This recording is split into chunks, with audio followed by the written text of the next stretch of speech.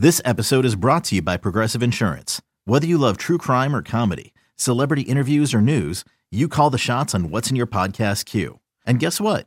Now you can call them on your auto insurance too with the Name Your Price tool from Progressive. It works just the way it sounds. You tell Progressive how much you want to pay for car insurance, and they'll show you coverage options that fit your budget. Get your quote today at Progressive.com to join the over 28 million drivers who trust Progressive. Progressive Casualty Insurance Company and Affiliates. Price and coverage match limited by state law. You're listening to the MLB.com StatCast podcast. Welcome to episode 2 of the StatCast podcast. I'm Mike Petriello. Big show tonight. We've got Jeff Passan from Yahoo Sports. We're going to talk Giancarlo Stanton. We're going to talk defense. We're going to talk common fans, and we're going to talk player health. We'll have Ben Lindbergh from Grantland, who's written 2 big articles on StatCast over the last few weeks. The one that just came out today is about perceived velocity. And keep an eye out on MLB.com for something from me about how to catch Billy Hamilton stealing, featuring James McCann, who will be featured on the Friday night MLB StatCast Showcase, Tigers and Yankees. Jeff Passan, welcome aboard. Thanks for taking some time with us. You're definitely going to mess up StatCast podcast one of these times, aren't you? I wonder why we have it 2 words. StatCast, cast maybe is sufficient. It was like, I think it was yesterday, my son called Don Wakamatsu Don Makawatsu, and we tried to say Wakamatsu Makawatsu like 5 times fast, and it is impossible. It's almost even funnier that way, I guess, coming from a young child. Yeah, he's 7 years old. And he knows his Royals very well. Well, so, I think he's going to be very pleased in the middle of July, isn't he? Yes, he's going to rather enjoy that game. I'd love to talk about Giancarlo Stanton, and I could spend probably 15 minutes talking about all the incredible stats we have here on him. But I won't. I'm just going to focus on one. He has hit 30 balls with an exit velocity of 110 miles an hour. Every single other team combined has fewer than that, except for the Angels, which is amazing to me. 7 teams don't even have 8, and he's got 30. And so what I wanted to talk to you about is, obviously, we've always known for years Giancarlo Stanton crushes baseball. Now we've got a way to actually put some metrics to that in a real tangible way, other than just look at this giant guy crushing baseballs. And I know something you're working on is getting a little bit beyond, he hits the ball hard. How does he do it? Yeah, how does he do it, and why is he capable of doing it better than anybody else? Is it just the fact that he is this 6'5", 250-pound Leviathan? Well, no, because there are other guys out there who are 6'5" and 250 pounds and don't hit the ball like him. Is it the fact that his swing is faster than other guys? No, it's not the fastest swing in baseball by any means. Does he happen to hit the ball on a fatter part of his bat than anybody? There are so many questions out there, but to have this quantified, that is the true beauty of StatCast, and why, when the system came into existence, I was so excited, because all this time we could say, yeah, Giancarlo Stanton hits the ball really far, but now we actually have something to measure it by and something to back it up, and more questions that we can ask and investigate and look into the physics behind it, and look into any number of areas that try and give us a greater breadth of knowledge about these numbers. And, numbers by themselves are great, but numbers with context make us smarter, better fans. Well, I think it's interesting that you mentioned physics because, as you said, lots of guys are strong. Chris Davis is strong. Yasiel Puig is strong. Is Stanton stronger than them? Who knows? But clearly there's something he does different, and it sounds like it's going to be related, maybe to backspin, maybe to a launch angle. And I think that's kind of the thing you're trying to get at. Yeah, and, I remember in spring training standing with Theo Epstein on the backfields, and we were talking about Chris Bryant, and the angle of Chris Bryant's swing creates the sort of backspin that very few players do naturally. And I think that's probably the case with Giancarlo Stanton as well. But it's one of those things where when you look in the numbers that StatCast has, and you can see the average launch angle, and you can see, it's not just launch angle. There's this sweet spot that I noticed, and I'm sure you've noticed, where it's launch angle plus velocity. and it accounts for a home run like every time. When you get, somewhere between 20 and 30 degrees and 90-plus miles per hour, it is going to be a home run, right? Yeah, exactly. And it's interesting because Stanton has the single hardest hit ball of the year. It was 120 miles an hour off the bat, but it wasn't a home run. It was a single to left field because the launch angle was something like 10 degrees. And fortunately for the left side of the Dodger infield, they didn't try to get in the way of that. It's scary to think, like, when you see a guy get hit at 95, like, that's painful. Imagine standing, what's a third baseman stand? 90 feet away, and a ball coming at 120 miles per hour. It seems to me like even though it's 30 further feet, it would be probably almost every bit as fast, if not faster, getting to the third baseman than an Aroldis Chapman pitch would be getting to the plate. It's interesting you bring up Chapman because my former colleague at Fangraphs, Jeff Sullivan, he's referred to Stanton as the Aroldis Chapman of the batter's box. Because if you look at the hardest thrown pitches, it's just Chapman. And it's kind of the same thing for Stanton. Of the 7 hardest hit balls this year, he's got 5 of them. He's got 2 of the top 3. He leads that leaderboard in just about everything. Who else is up there? I know Carlos Gonzalez has had quite a few hard hit balls this year. I just assume Bryce Harper would. So, he's actually somebody I plan on looking into soon because he doesn't. And I think part of that is because he's got some bunt singles in there. I don't have the data to back this up, but I'm guessing he's got no middle ground. I feel like he either misses it or just completely crushes it, and that kind of brings down his average a little bit. Yeah, and the fun part about this is just trying to suss out what the reality is here. And I was looking forward to StatCast more, frankly, because of the defensive elements and trying to understand what is happening on defense and why it's happening. But the exit velocity stuff, we heard for a couple of years that the Mets picked Lucas Duda over Ike Davis because his exit velocity was higher. Well, Ike Davis wasn't a slouch by any means in exit velocity, but I think that was the first sense we got of what these numbers really could provide. And seeing Stanton really separate himself from the pack, I think, has been one of those illuminating parts of the 2015 season. Yeah, and I think, you brought up defensive metrics, and we'll get to that in a second, but I think that's probably what people are most excited about. But what we've really gotten the most utility from right now is exit velocity and spin rate. And, you mentioned that Lucas Duda was selected by the Mets partially because of his exit velocity. And now we've seen the Astros select Colin McHugh based on spin rate. And I think that those are real world examples when people say this is cool, but what's the meaning of it? And we can say, well, teams care. Teams are using this. They're making big league decisions based on this stuff. Yeah, I remember highlighting a kid named Tom Zappucki who was picked by the Mets. And if you look at the perfect game events for the past few years, they've had TrackMan there, and you're able to see guys who have excessively high spin rates on their pitches. And, sometimes you think spin rate is going to be a good thing. I still think there's work to be done, though, on figuring out exactly how important it is. I just know that there tends to be a correlation, at least, between spin rate and effectiveness of a pitcher. You look at the spin rate leaderboards, generally speaking, they consist of pretty good pitchers. Now, is it a causative thing, or what is the causation there, or how does it work on both the top and bottom ends?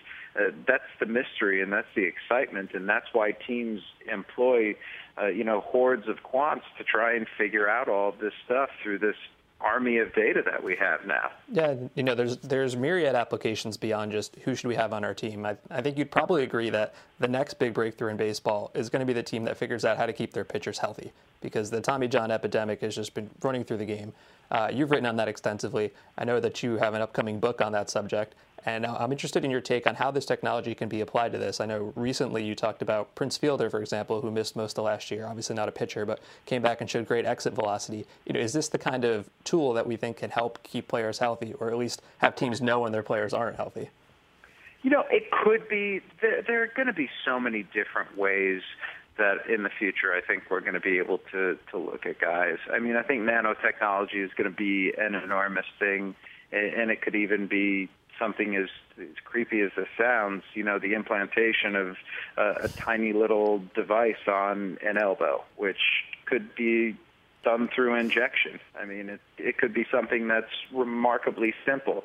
For now, we have something like Kinetrax, which the Tampa Bay Rays are installing in their ballpark, and it gives real-time analysis of pitchers biomechanically, as opposed to the sort of stuff that you've seen in video game motion capture suits or at the American Sports Medicine Institute in a lab setting. And so that's really exciting. But what this does is, StatCast can tell us the differences between outings. And if a guy's curveball has significantly less spin on it, one outing or another, or one outing to the next, all of a sudden you can look at what his arm angle was, and you can look at what his release point was, and you can try and track differences in areas that we wouldn't have known even 5 years ago. And that's the exciting part of it. It's that we have so many different data points now. It's just going to be trying to find stuff in all of the noise, and there will be a lot of noise. That's what makes it so difficult, and that's why there are so many people in baseball working on it these days. Now, speaking of trying to pull signal from the noise, let's move on to defense. And I know, so last year you had somewhat of a public but friendly and constructive discussion with Dave Cameron from Fangraphs. Kind of had competing articles, and I think you appeared on their podcast about the value of, maybe not the value of, but the accuracy of defense in wins above replacement. And I think that, both sides made some very good points. But I think one thing that we might be able to do better now is to nail down defensive positioning, because I know a lot of players say, well, this guy was 10 feet closer to the line than I was. He had a easier time getting to the ball or a harder time getting to the ball. This might be the kind of thing where we can say, well, he ran, this many feet, or this guy is the average leader in running to getting the ball. And that might sort out some of the issues we've had with, for example, is Alex Gordon the best outfielder in baseball? Yeah, I think that is enormously important. But then the problem is if we're doing that on defense, not every single is the same, for example, on offense. So do we give more credence to harder hit balls? And, how do we separate those things? I understand why the crowd that is in favor of the current defensive metrics stands up for them.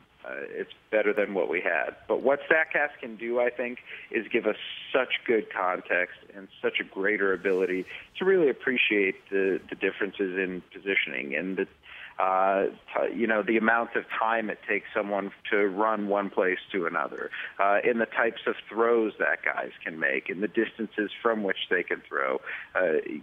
We see Andrelton Simmons scoring high in the current defensive metrics. It wouldn't shock me if with StatCast and with new metrics that are developed, if he scores even higher because of the ridiculousness of the throws and of some of the plays that he can make. And seeing Lorenzo Cain, as I do in Kansas City, cover as much ground as he does in the outfield, and the number of strides that he takes to get there.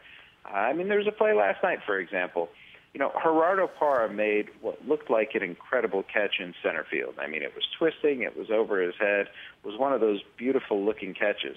But if you saw it from, the previous 5 seconds where he took just a dreadful angle to the ball and really twisted himself into making that catch, is it as good of a catch when we put it in that context that he took a suboptimal angle? I don't think it is. And knowing who takes those great angles and who takes the difficult ones, I think that gives us a much better sense of who is the superior outfielder in that situation. Now, I think if you were to tell a player who made a great diving catch that, yeah, it was a nice diving catch, but it could have been real easy if you didn't take forever to get there, they probably wouldn't be very happy about that. And I know that, you're in the clubhouses, you're talking to players, you're talking to executives. What have you heard about this new technology? We know that some players haven't really been very apt to keep up with some of the new metrics, and now this is even a step further than that. Yeah, I think that it's going to take a while to get into clubhouses. In front offices, obviously, I think they're excited about it, and I think they feel like the applications for it can be huge, and it's just a matter of which team is going to come through with those breakthroughs first and how they're going to be manifested out on the field and what we're going to see from them. We're already seeing a massive amount of shifts this year, even more than there have been in the past. And we're seeing things like the way the Tampa Bay Rays have been using their pitching staff this season has been incredible to me. And is there some reason that the Rays believe that bullpen games work and that taking pitchers out after 2 times through the lineup is a vital thing? Is there something beyond what we already know? We're going to see different things like that in baseball because that's where we're at in the game today. Different strategies work. And once they work, other teams are going to copy them almost instantaneously.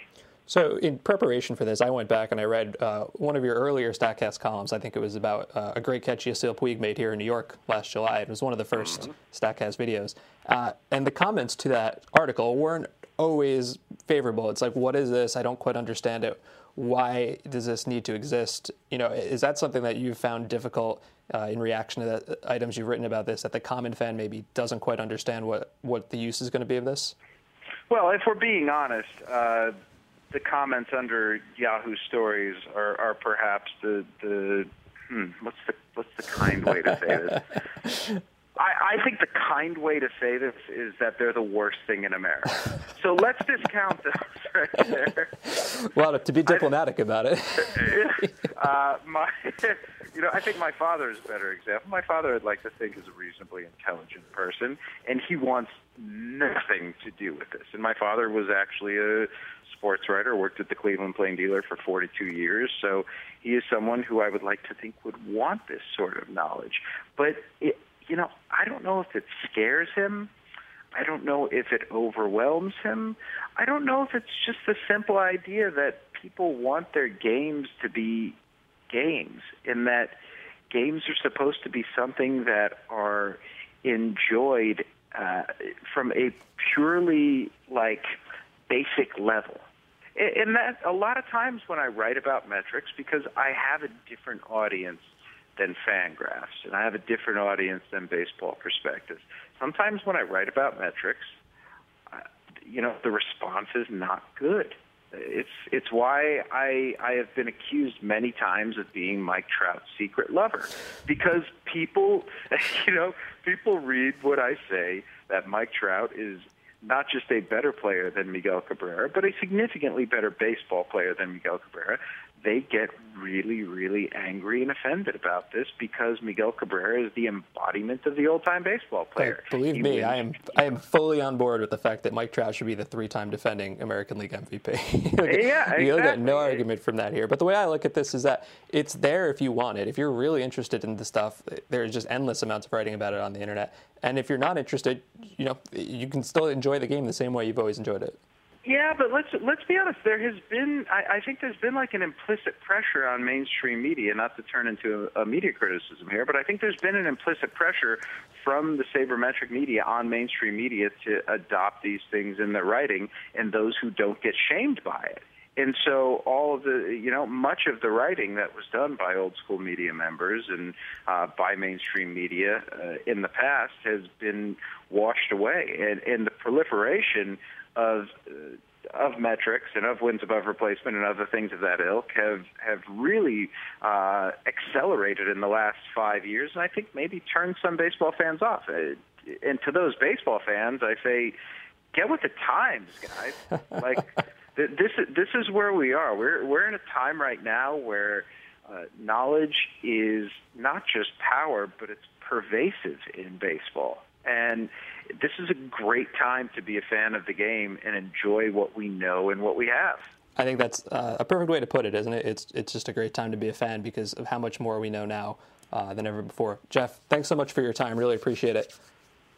Pleasure is always mine, Mike. Thanks for having me on. Absolutely. Jeff Passan from Yahoo Sports. Look for his book coming out next year sometime, I guess, Jeff, about pitching injuries. 2016, April 5th. It will be called The Arm, and I promise you will enjoy it, or I'm not going to offer you your money back, but I promise you'll enjoy it. Looking forward to it. Thanks so much. All right, thanks. With me now, Ben Lindbergh, staff writer from Grantland, formerly editor-in-chief of Baseball Prospectus. Ben, how are you? Hey, how are you? I'm great. Great. Thanks for being on with us. Ben, you've written 2 long and great StatCast articles at Grantland recently. The one I think that was interesting when it went up in April was asking a whole bunch of questions about what you hope to find from StatCast. And you didn't necessarily know the answers, but I think that's kind of part of the appeal, is that it's not so much about turning this thing on and knowing everything we want to know, but now having the opportunity to ask new questions that we could never ask before. Yeah, and just to establish a precedent here in episode 1, all guests on this podcast receive a lifetime all-access pass to StatCast, right? That's how this works. That's not my call to make, but we'll see what we can do about that.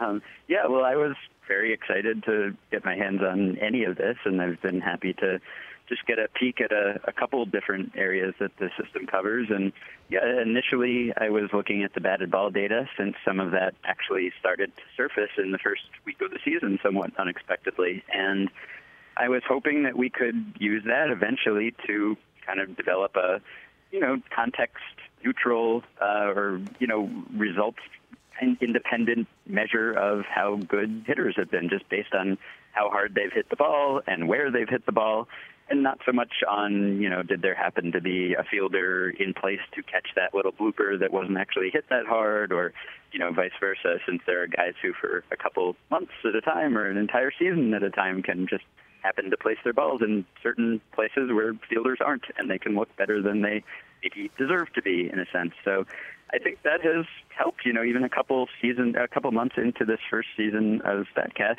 it's sort of reflexive that is one of the first things I look at if I'm trying to decide if a hitter is for real or not. You can go to a leaderboard and you can see how hard guys are hitting the ball on different batted ball types, and we don't have all the information yet, and we don't know exactly what it means, but we get a good sense of, that hitting the ball hard is good. When you look at the leaderboard and Giancarlo Stanton is just lapping the rest of the league, then you get a sense that that's probably a good thing. Whatever Stanton is doing is probably a good thing. Well, I think you really touched on something there, because the move really to outcome-independent player evaluations, as you put it, I think really means more and more, because you're right. It's what did a player do within his control. It's not did he hit the ball where another player happened to not be. And that's kind of the thing I think we've always known is important, and then over the last 15 years or so, it's been about batting average on balls in play. That sort of defines that. But now we can really go beyond that to how hard did he hit it, where did he hit it, and maybe even attach an expected run value per plate appearance, as you put it. So you said you talked to someone in a front office, you don't have to name the team unless you really want to, who's put some use into that, and it turns out that that's been pretty useful.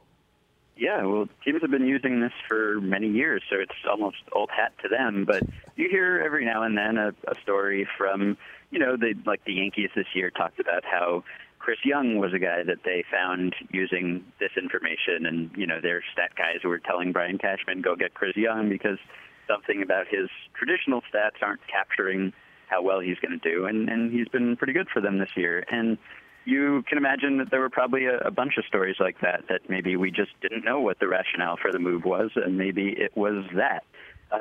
So, yeah, we're getting more precise measures that, better than the approximations that we used to get. And I don't want to say that outcomes don't matter. Of course, some, people looking at this and hearing outcome-independent metric might say, outcome is all that matters. You want to get a hit. You want to win the game.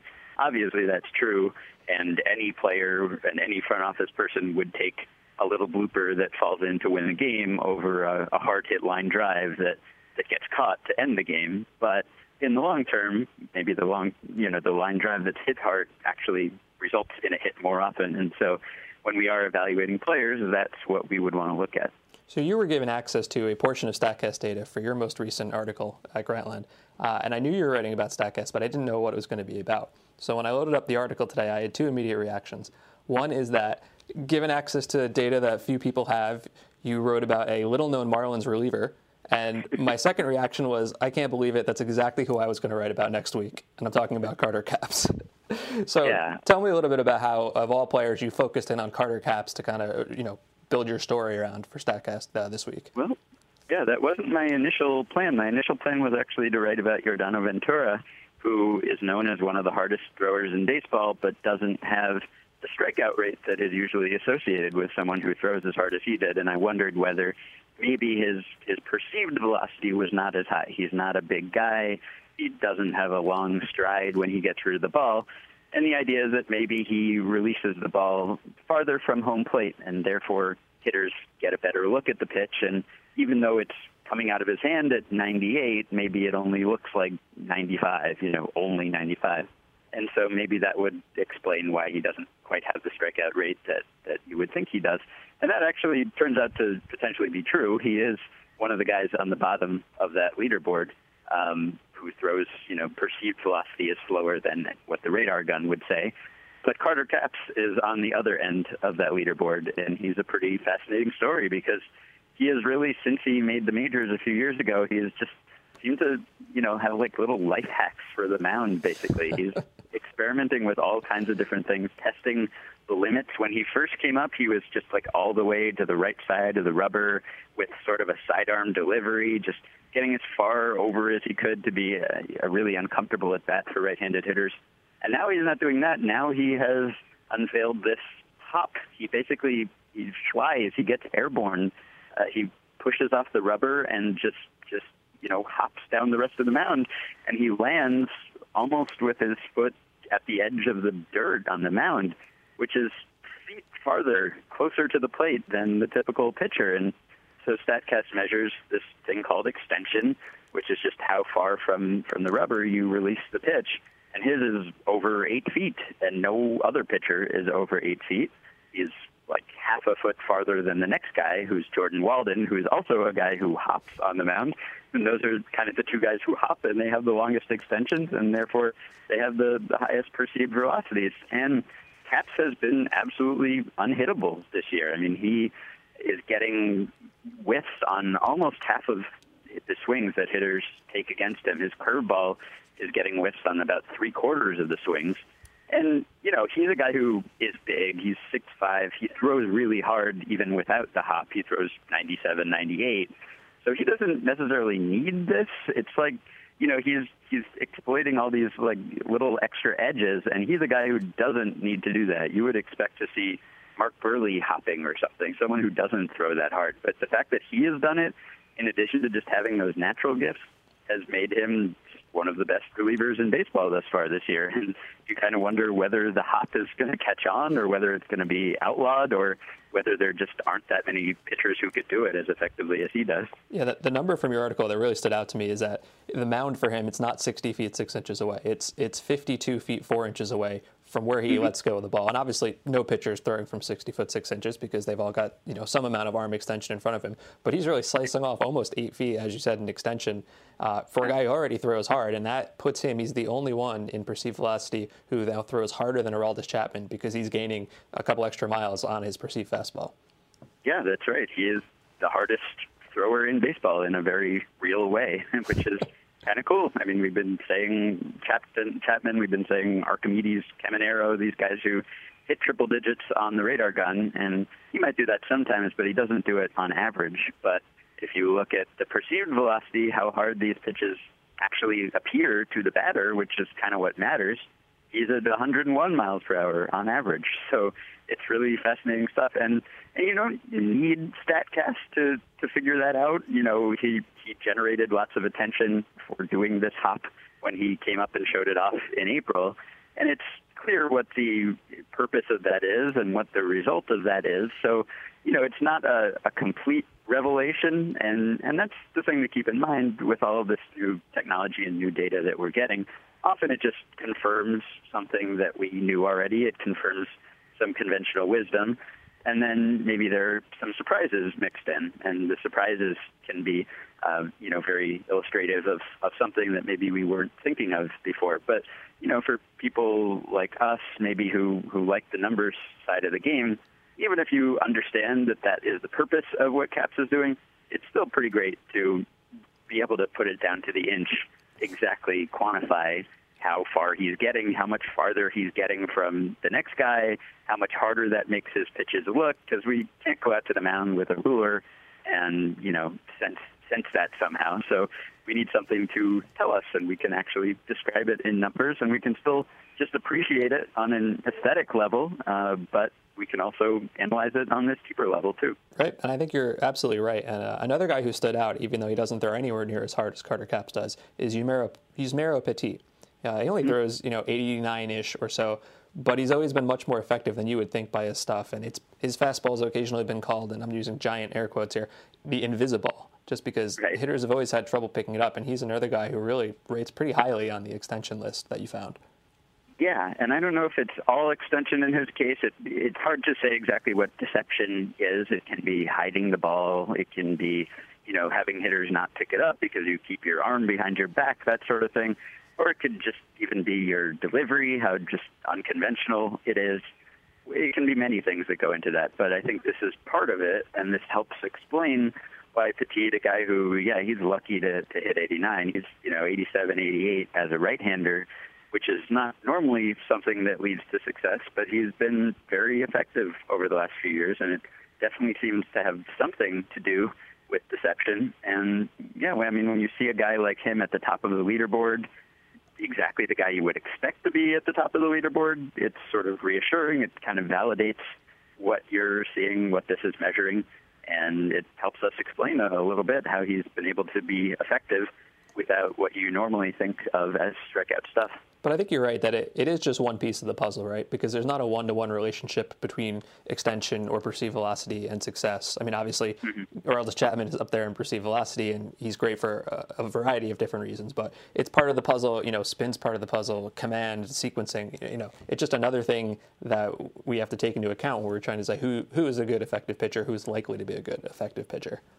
Yeah, and one of the interesting things I found is that the correlation between pitcher height and pitcher extension is only 0.25, which is pretty weak. I mean, the taller you are, the more likely you are to have a longer extension, a longer stride. You have longer arms and longer legs. That makes sense. But it's definitely not like shorter guys are doomed to have short extensions. It seems to be mostly determined by mechanics, and you can have a guy like Tim Lincecum or David Robertson, guys who aren't big, but they just really stride far and they get as much as they can out of their frame. And that's something that potentially could be used as a teaching tool. If you have a shorter guy, like Ventura, who is not getting as much reach as he possibly could, then maybe you think about adjusting his delivery a little bit just to get a little bit more out of him. It's useful to know that you don't have to be tall to release the ball closer to the plate. So let's say a month from now you're going to write another StatCast article, and I have no idea if that's true or not. But let's say you do, and you go and request some data. What's the next area of data that you'd really be interested in exploring here? Well, I think probably defense is the one that got everyone the most excited and had the most potential, and that's probably still true, and that's probably the most complicated from a processing and analytical perspective, but which is maybe why we haven't seen much done with it publicly yet. But I would love to do something with it. I wrote a couple of weeks ago, I wrote about Nick Castellanos, the Tigers third baseman, who by the numbers we had was one of the worst fielders in baseball last year. And this year has been about average. And I, looked at the numbers we have, and I talked to him, and I talked to the Tigers infield coordinator, and got a sense of maybe why he is rating better this year. But there's a lot of uncertainty around those numbers. And, I was thinking at the time it'd be really great if we had StatCast for last season and for this season, and we could compare maybe where his positioning is. Are they putting him in a different place? Is his first step quicker? Because he was telling me, I'm working on my first step all winter and trying to get quicker, trying to have a quicker reaction time. And I didn't really have a way to quantify that or say, well, yeah, it looks like it worked. Last year you were 0.1 seconds and now you're 0.5 seconds or, whatever.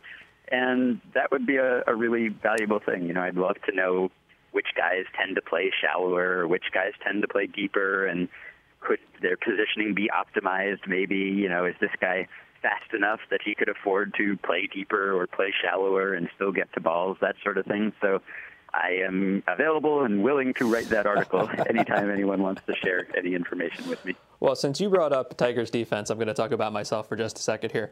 This week, I'm going to be writing about James McCann, who has been the catcher there now that Alex Avila has been out. He's one of the very few guys who's thrown out Billy Hamilton stealing, which is almost impossible to do. So the measurements we have there are pretty cool. We've got pop time, we've got the pitcher release time, and it really goes into the fact that stolen bases don't come off catchers. They come off of pitchers. They are based on how quickly the runner got off of the base. It's really a big soup. And I think that's something that's kind of always been hard for people to understand, that it's not just the catcher's caught stealing percentage. It's really the entire team defense. And so that, I think, is going to be pretty cool when we're able to get more of that data out there.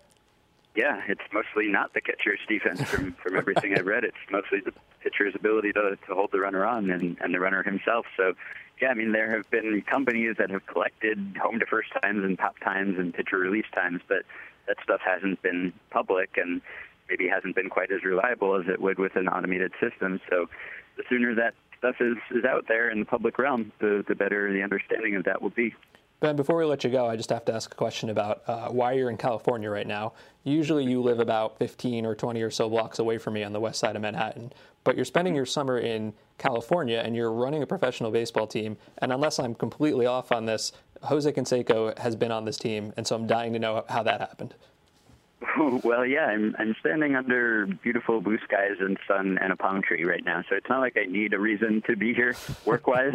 I could just be here for the scenery, but I am here because I'm working on a book with Sam Miller of Baseball Prospectus, tentatively called The Baseball Sandbox, and we are running an independent league team this year, the Sonoma Stompers, a pro team in the Pacific Association, and we're sort of, putting everything that we've learned about analytics and scouting and sabermetrics, trying to put it into practice to writers testing themselves with a real team and real players and seeing how that goes. And so far it's going well. We're 11-1, although it's early. But that's the basic idea, and we're trying to use any stats and technology and information that we can incorporate. And Jose Canseco was actually not our idea. He was more of a team promotion. He sold lots of tickets. People came out to see him and bought beer while they were there.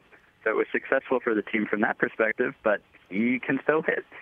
He is almost 51 years old, and he hit a home run off a guy who was throwing 90, and he caught up to one of those pitches and blasted it out of the park, and he crushed some balls while he was here. So while it was mostly a publicity stunt, he actually ended up helping us win.